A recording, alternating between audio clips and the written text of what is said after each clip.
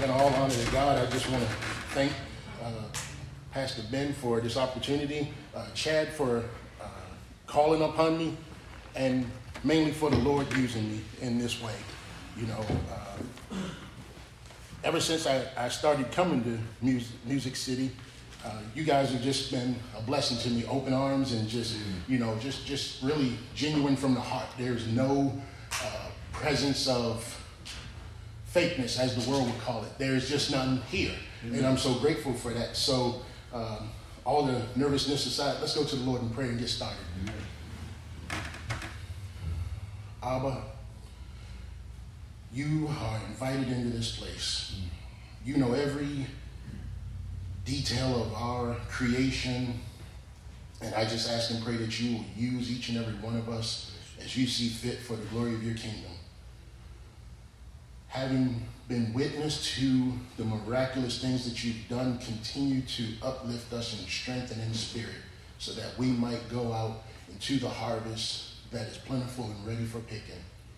So Lord, have your way in this service and use me as you would see fit for the glory of your kingdom. We love you and we thank you. In Jesus' name, amen. Amen. I once told my wife, Lisa, I said, boy, if I could sing, I'd be a good Baptist preacher. So it didn't work out so well for me, but I'm grateful for the opportunity.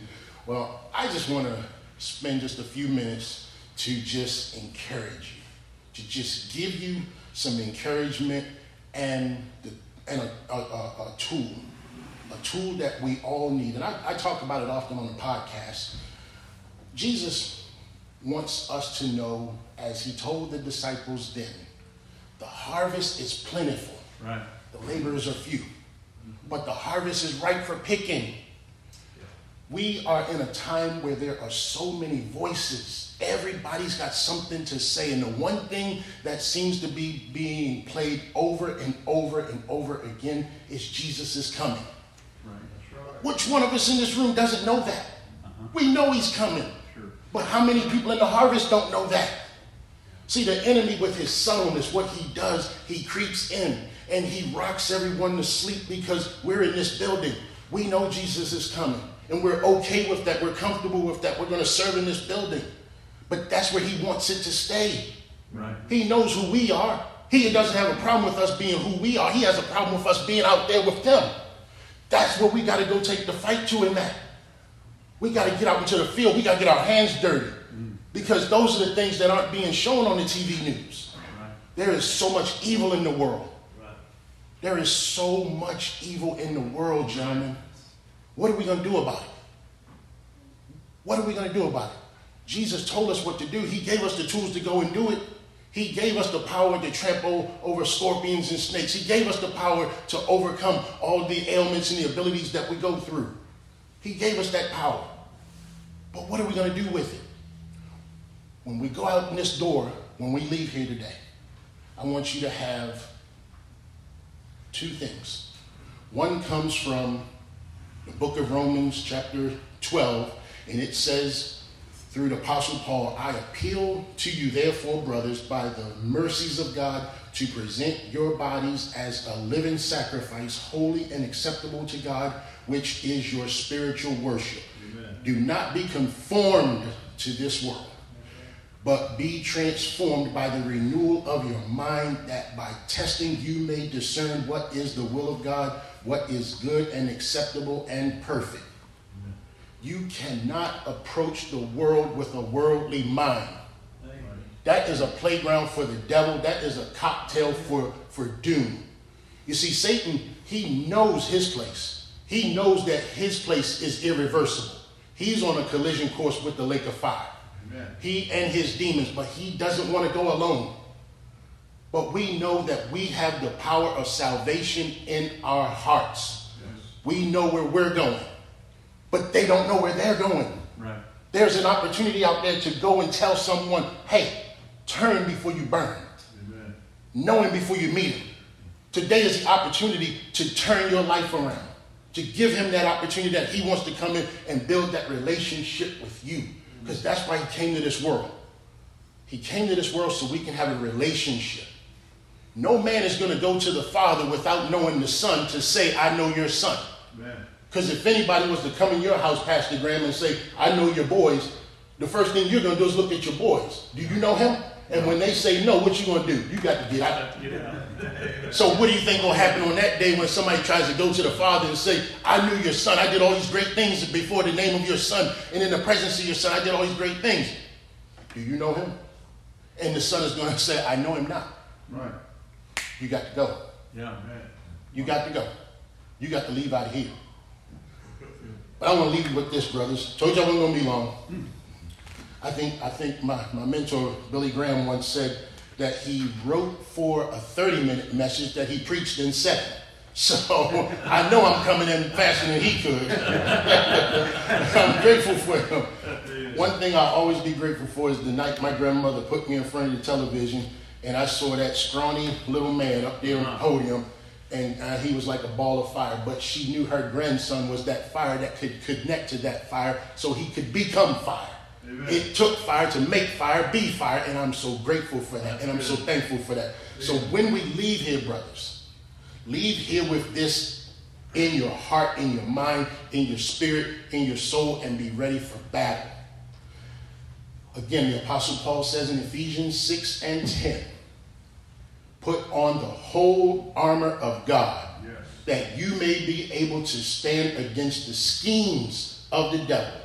For we do not wrestle against flesh and blood, but against rulers, against authorities, against cosmic powers over the present darkness, against the spiritual forces in the heavenly places. Therefore, take up the whole armor of God, that you may be able to withstand in the evil day, and having done all to stand firm, having fastened on the belt of truth, having put on the breastplate of righteousness, having put on the shoes for your feet, having the readiness given by the gospel of peace. In all circumstances, take up the shield of faith, which can extinguish all the flaming darts of the evil one, and take the helmet of salvation, and the sword of the Spirit, which is the word of God, praying at all times in the Spirit with all prayer and supplication. To that end, keep alert with all perseverance. Make supplication for all the saints,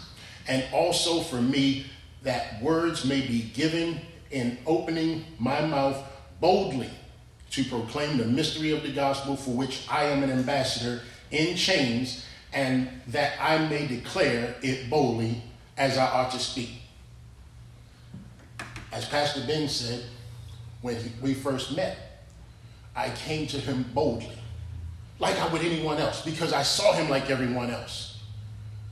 I was prepared because I had the presence and the power to put on the armor that day. Mm-hmm. And that armor is what carries me through each and every day. Amen. Because I know what's happening out here in the world. I know who's in charge out here in the world. Yeah. God created the world, but Satan is the God of the world. Right. So I know who's in charge out here. But I know with this armor, I know who is the creator of it. So when Ben came in, it's just another person, another opportunity to share the gospel with someone. Just so happens that I actually knew what I was talking about. And Ben said, hey, you want to meet Mike Huckabee? And I was like, man, you know I want to meet Mike Huckabee. I voted for that man twice. What you talking about? That's my man. Because he had the values that I looked for in a candidate. He had the conservativeness, and he just had the presence to do something amazing in this country. But it is unfortunate, brothers, that we live in a country who wants to serve the creature and not the creator. Right. It is sad. And that harvest needs to be, it needs to be plucked. It is ripe for the harvest. It needs to be plucked. So as we go from this place, put on that armor, knowing that when you go out these doors, you got to be ready for battle. As I've said before on the podcast, we are facing a common enemy. Peter says that he is the lion that is roaring all about the earth, seeing that who he can destroy and conquer and steal and kill. But you know what? With our armor on, brothers, that lion is toothless, spineless, hairless, clawless. He's afraid of us more so than we are afraid of him. Amen.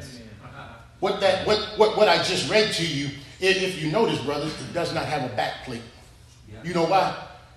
Because the Lord don't want cowards. Don't turn around. But what the enemy will do, he'll come up behind him. He'll give you this, right in the back of your ear. All you got to do is turn around. Turn around and let him see your armor. If you don't know how to do that, read Matthew 4.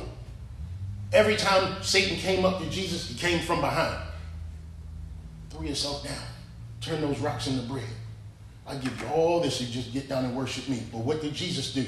Read the story. He turned around every time. Because when he turned around, he had scripture in his mouth. You know why? Because he was wearing the armor. Yeah. And that's what we got to do, brothers. We got to leave this place with the armor. We got to be ready for battle because the battle is ready for us.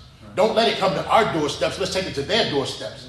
We got hell to conquer and we got souls to save. So let's not wait another moment when we leave this place to go tell somebody about the goodness of the Lord. Amen. It is so important to be impactful in this world. Yeah. In our houses is where it begins. Yeah.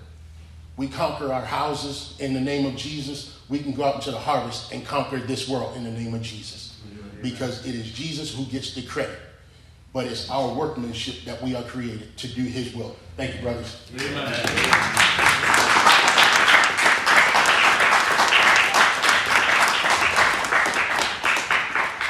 I appreciate y'all so much. Thank you. Thank you. Yes, sir. Thank you, brother.